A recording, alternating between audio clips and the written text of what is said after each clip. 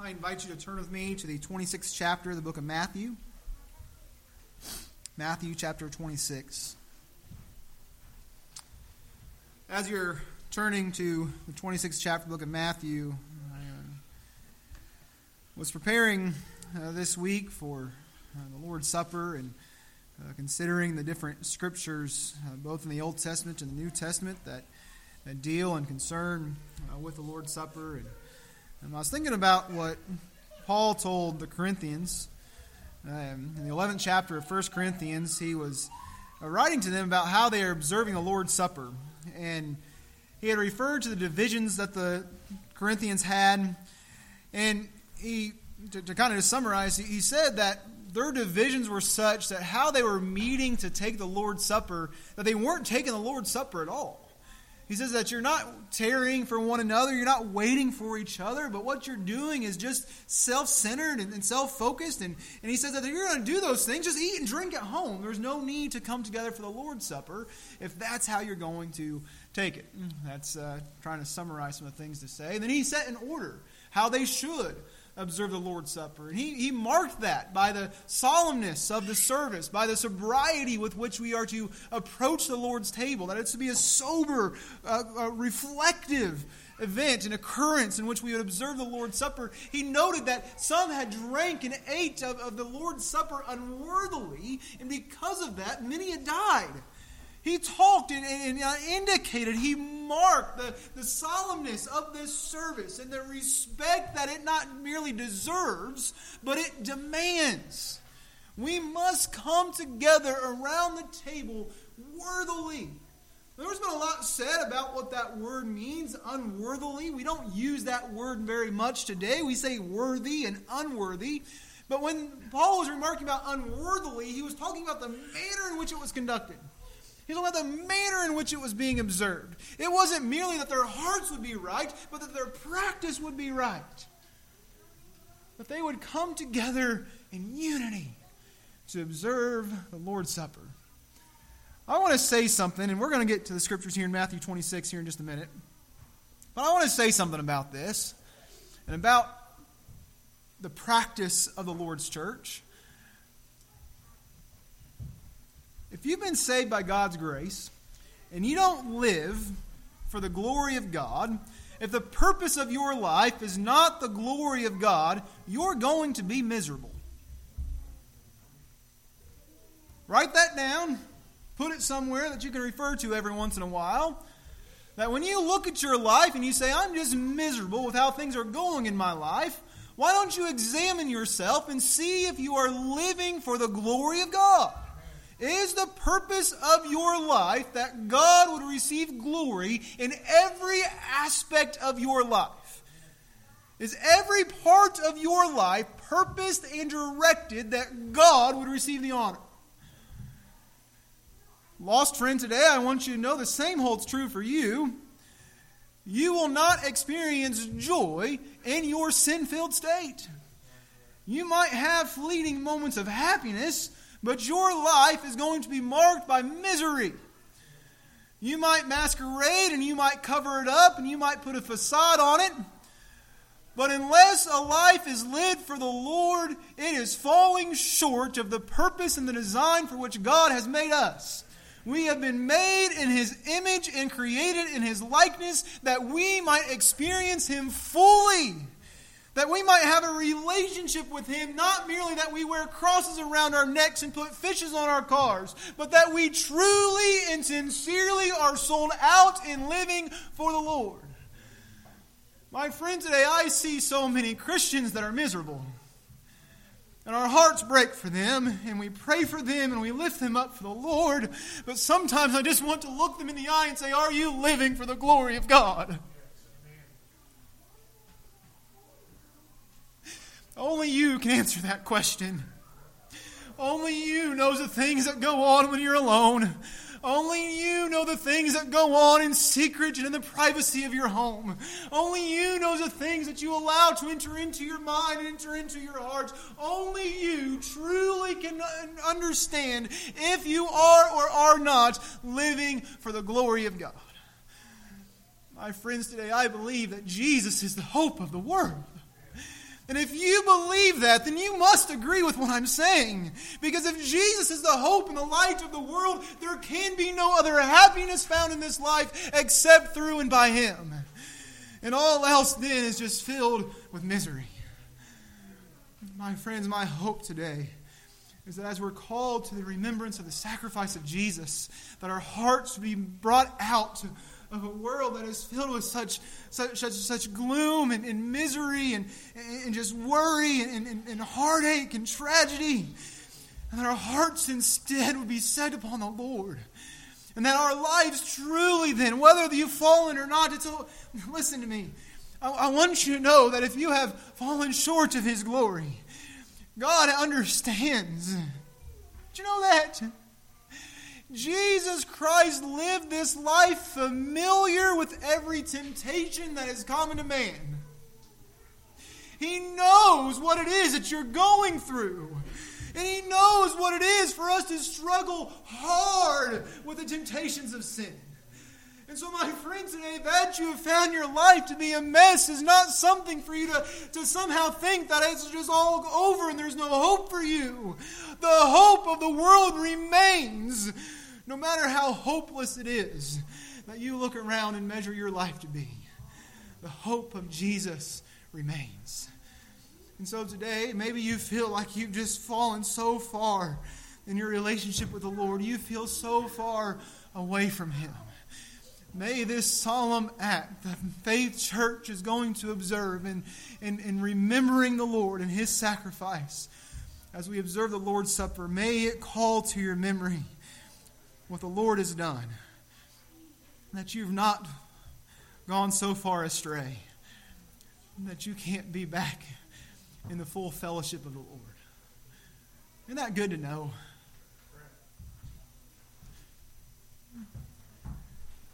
I get worried a lot for the people that we don't see in the church. I have names. I just keep written and put Post-it notes all up over my screen at home when I'm working. So I can think about those folks and pray about them. Ask God how I can try to encourage them or reach them some way. I'm afraid the attitude of the church sometimes when we see somebody that's stricken in sins, we just put our hands up and we say, well, there's nothing that we can do about it. And maybe there's nothing that we individually can, but God can. And for that reason, we should not lose hope when we see brothers and sisters mess their life up with sin.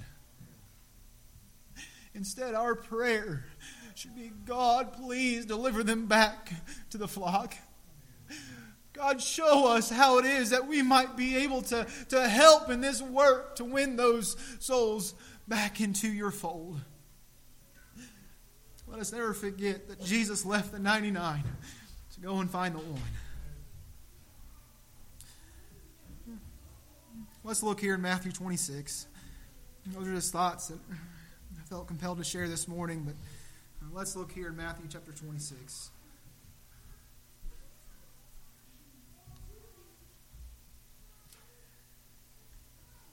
As we contrast here in Matthew 26, as Jesus was observing the Lord's Supper, instituting the Lord's Supper with His disciples here on the eve of His death, we can contrast that against what Paul was telling the Corinthians.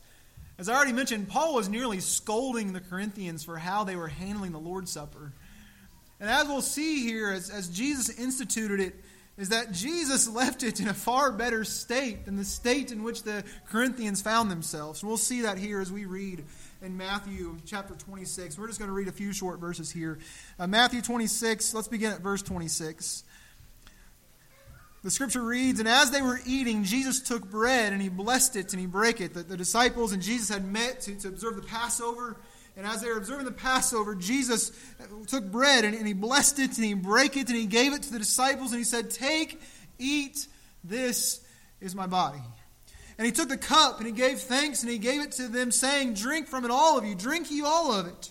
For this is my blood of the New Testament, which is shed for many for the remission of sins. But I say unto you, I will not drink henceforth of this fruit of the vine until that day when I drink it new with you in my Father's kingdom."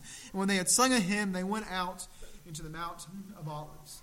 I've remarked before about what this must have been like for the disciples to observe here with Jesus. They have observed the Passover with him previously in the prior years in which they've been following Jesus. Yet now here Christ does something different.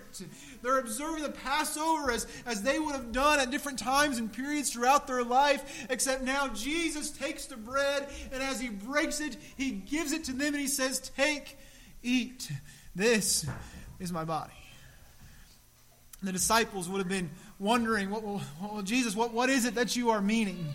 What is it that you are saying by this, that this is my body? We can read in the other accounts in which we see Jesus in instituting the Lord's Supper about the things he told them about this. And I want to make something very clear about what we believe and understand as Baptists in our practice of the Lord's Supper. When we take of the bread today, we are not literally eating the body of Jesus. It is not somehow transfigured as we begin to consume it to the literal body of Jesus. But instead it is a symbolic representation of the broken body of Jesus that was broken on our behalf as a sacrifice for us. It is to represent Jesus as the cat o' nine tails fell on his back and was pulled back, ripping the flesh from his body as he gave himself as a sacrifice for us. No bone was broken in the body of Jesus in occurrence in alignment with the prophecies. But what we do see is that the body of Jesus was in fact broken for us. Just as we see it symbolically as we break the bread. And the disciples would have been struck by this, and they take the bread and they eat it, wondering in their hearts, Jesus, what is it that you are saying, and what is it that you are doing? And then he took the fruit of the vine, and he took the cup, and he gave thanks. And he took the cup, and he passed it around, and the disciples all drank from the cup. He said, "Take and drink, for this is my blood of the New Testament, which is shed for many for the remission of sins." Now I want to say again about the Baptist practice and our belief and understanding of observing this cup. It is not that this cup literally becomes the blood of Jesus as we would consume it. But instead, once again, it is a symbolic representation that as we consume the fruit of the vine, that we are remembering and reflecting on the blood of Jesus that was shed for the remission of sins. That just as we see in the Old Testament, as we saw the deliverance of the children of Israel when that 10th plague fell there upon the Egyptians, and how it was that blood was marked upon the doorpost, that the death angel would pass over them. And behold, all throughout the history then the Jews had observed this Passover of that lamb that was slain and the blood of whom was struck on the doorposts. And Jesus now says, "This is my blood that is poured out for you." The lamb that is slain for us. That the blood, when applied to our hearts, would pass over the judgment for sin against us. And Jesus instituted and he changed this Passover. We no longer observe the Passover in the New Testament of Christ, but instead we observe the Lord's Supper as he's instructed us. He instructed and he said, "This do in remembrance of me." And that terminology, that phrasing that Jesus used, indicated clearly the intent of what he wanted the disciples to do, what he wanted the church to do with this act of remembrance from that point until he returns. He did not say, "Do as I have done," as he did with foot washing, in which he said, "Do as I have done to you," in which we would serve one another humbly as one that would wash the feet of one that enters into a house. But he said, "This do in remembrance of me." That we would carry this out as often as we do it, to remember the sacrifice of Jesus, to remember the sacrifice of our Lord. Then he said this, and this is where I want to turn our heart's attention to today. In verse 29, he says, "But I say unto you, I will not drink henceforth of this fruit of the vine." Jesus was saying a farewell to them.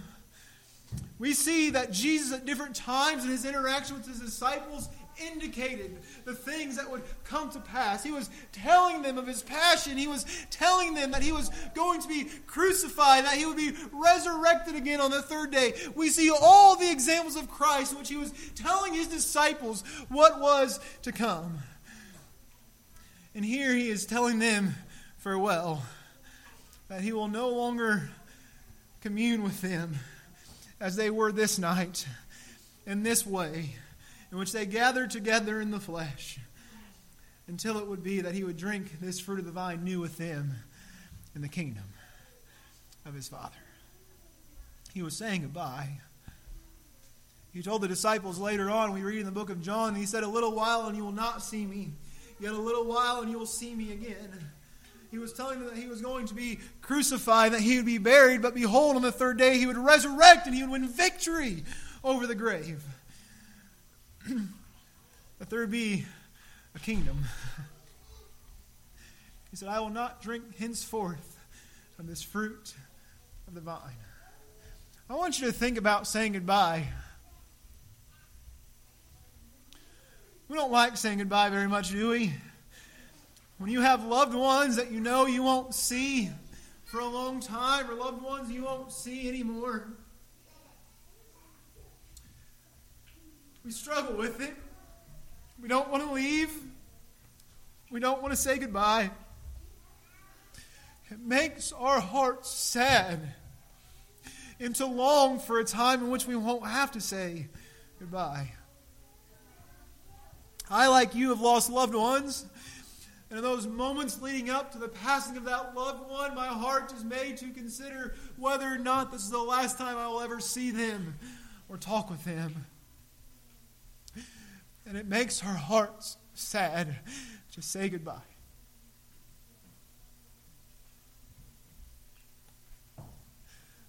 The disciples this night, I don't think they fully understood the things that were going on. I think there's more than a few reasons why we can think that to be the case. After all, it was Peter who said he was not going to deny Jesus, yet he denied him 3 times. It was just after this that Jesus would go and pray so sincerely and with such stress and agony, knowing what was ahead of him in the crucifixion, that his sweat began to be as drops of blood. And yet he returned to find his disciples asleep. I'm not sure the disciples fully understood what was going on this evening. Jesus was telling them farewell. And he was saying farewell to this Passover cup as well. He was saying, "I will not drink henceforth of this fruit of the vine." You know what the problem is with goodbyes? And why they fall short of other ways of telling someone goodbye? Because goodbye carries with it the insinuation that this is goodbye and we don't know when we will be able to see one another again. I remember watching a movie one time of a little boy who said, "Not goodbye, I hate goodbyes. It's see you later." And a lot of times we prefer see you laters than we do goodbyes, don't we?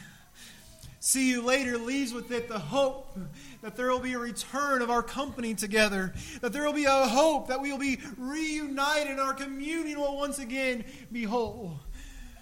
When we're left with goodbye, we're left wondering, will we see this person again or not? But when I say I will see you later, it means I'm coming back.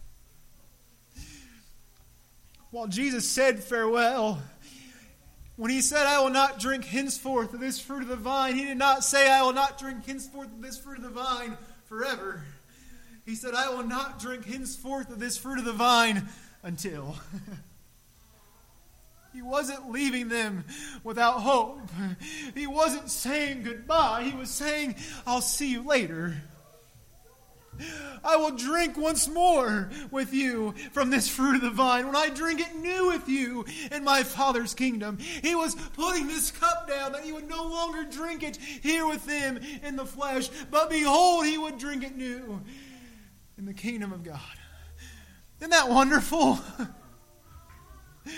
What we do today to call our hearts to remembrance is that we might remember the one that has loved us and has won victory for us over the grave, that has delivered us from sin. And if you're like me, although it is we can know Him and understand Him and walk with Him here today, we will not truly, fully know Him and realize His communion until we see Him face to face. So what we do here is we remember the offering that was made for us, the sacrifice that was made for us, until finally we see Him face to face, until no longer do we do this in remembrance, but now we do this in full communion with our Savior as friends together, breaking bread and communing as friend with friend.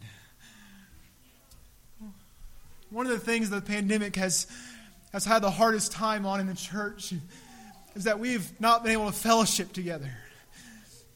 And we've talked a little bit, different times, about the importance of breaking bread with our brothers and sisters and having that fellowship face to face. That it's not good enough for us to just have sometimes a fellowship over Zoom, that we're lacking something, even when it is that we're able to use the technology that we have in our day. That the church is meant to be a public gathering and assembling together in live and in living color and in person of the saints. That we commune together. I want you to think back to all the homecomings of years past at Faith Church, at other churches. I want to tell you something about my memories of homecomings. When I was a boy, I grew up at Salem Church. And my favorite church service every year was homecoming. As a little boy, I would look forward to it. It was the third Sunday of October every year, and I would be anxious, awaiting for it when school got here because I knew that homecoming was soon. And what was so neat about homecoming was that it was different than all the other services. It wasn't merely that I came in and I was listening to a preacher and my mom was making me be quiet and all those things. But we'd come in and we would listen to the preacher, and then we would take a break, and I would get to go and eat with my church buddies. And we'd get to eat together. I didn't see them very much outside of church, so I couldn't eat with them all the time, but I got to eat with my church buddies. And then we'd hurry up and we'd get done eating, and as fast as we could, we would go out back behind the building and we'd play football and do all these different things together. Memories of fellowship. And then we'd come back in to the church house, and they would invite some singing group to come and to sing. And man, we'd have all these new songs sung that I didn't know before. And with all due respect to those singers of Salem Church 25 years ago, they were really good singers. The Heartfelts and the Pattersons and all these different groups that would come and sing. And I would go about the rest of that week singing those songs. Even here, 25 plus years later, those songs have left a mark on me. I haven't heard a Heartfelts tape. I wouldn't say CD. I don't know if I ever owned a Heartfelts CD, but Heartfelts tape in a long time. But I can still tell you word for word a lot of their songs. Why? Because when we fellowship together, when we have special things that bring us together as a church, they leave marks on us. And they cause us to a greater relationship with one another. And as we grow closer in our relationship together, you know what happens? We likewise grow closer in our relationship to the Lord. Why? Because God has designed it as such that the church together would be the bride of Christ, that we would be the reflection of Jesus in this world, that together we would edify one another and build each other up, that we would admonish one another, that we would reprove and rebuke each other when we see a brother or a sister going too far astray in their sins, that we would be able to come together and sharpen one another as iron would sharpen iron, that together we are made more like Jesus than it is when we are apart. You see, communion matters. And I don't know about you, but these past 10 months of this pandemic and not having that, it's been like saying goodbye to something. I pray that that's just an until. Don't you? It's just until we get all this pandemic behind us.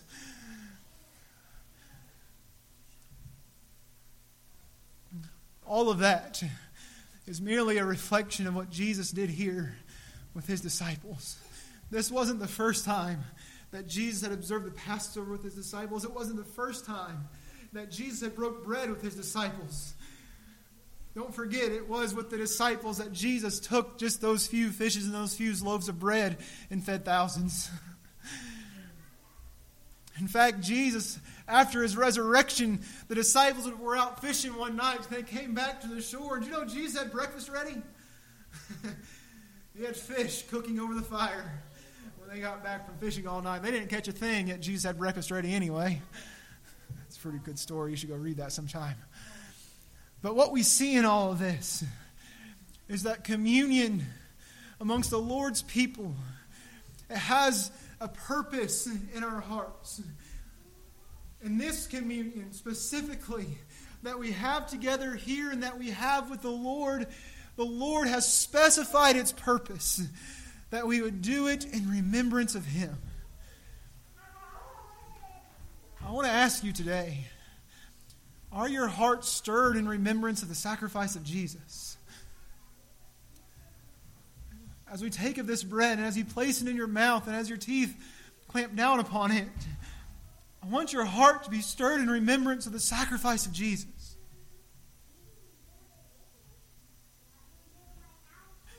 As you take of the cup, as you taste of the fruit of the vine, I want your mind to be stirred up in the memory of the blood that was shed for you. Listen to me, friend. The shedding of blood of Jesus is the hope that we have for redemption. The Hebrew writer said that almost all things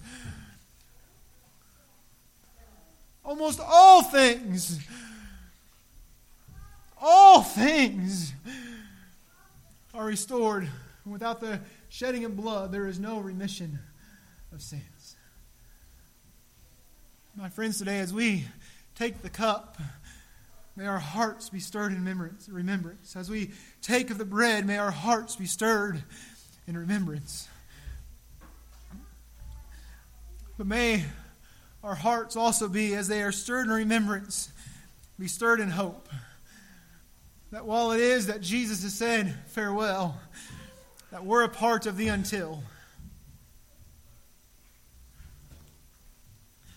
Jesus has not left us for long.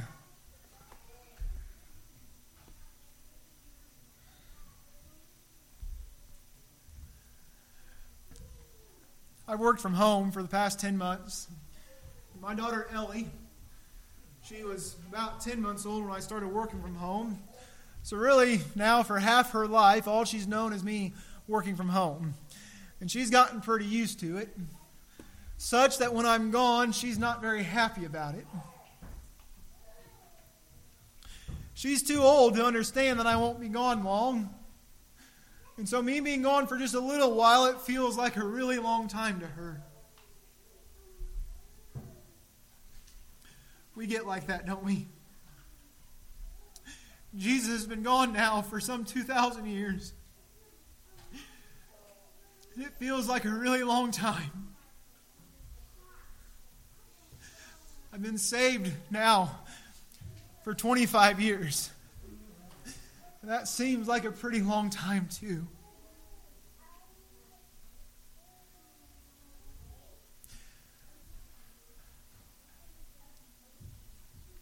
And you say, well, how can that be a see you later when he's not back yet? 2,000 years compared to eternity, it's not that long. Me being gone for an hour to run to the store is not that long in my 34 years of existence. But in my daughter's 20 months, it's a long time to her. And sometimes we grow weary here. And we say, Lord, we look around us and we see all that's going on around us in a culture, in a society, in a world that seems to be pulling further and further and further away from what God has desired and directed of His people, from the things that God has set forth in His law. We look around us and we say, all we see on every hand is lawlessness. It must be very soon. I want to assure you that it will be. I don't know if it will be in my lifetime. I don't know if it will be in the life of my children. But I know this, that it won't be long. It might be another 1,000 years, but on the scale of eternity, it won't be very long. Jesus is coming back, and He's coming back soon. For you who are a sinner, that should cause you to look inwardly about yourself and say, are you prepared for the return of Christ? But for you who have gotten that taken care of, it should be a great waiting, knowing that our Lord is coming back. And at some point, that until it will be over. At some point, that until it will be no more. For we will see Him face to face. Every July, we go down to a family reunion for the Fergusons on the 4th of July weekend down in Macon County, Tennessee. And essentially, I know when I tell those people goodbye, I am probably telling them goodbye until the next year. So that makes every June a little bit more special, doesn't it? Knowing that I'm getting close to the end of that until. Saved friend, we're getting close to the end of that until. Every day we're a little closer. Every step as we sing the song should grow a little bit more brighter. Because we're nearing, at last, the end of the until. When we see Jesus face to face. May our hearts be stirred in remembrance today. But may our hearts also be filled with hope. And knowing that at once, while we remember the sacrifice of Jesus now, we will spend eternity with Him, giving Him praise and honor and glory for that sacrifice face to face. I praise Him today for His goodness and for His mercy.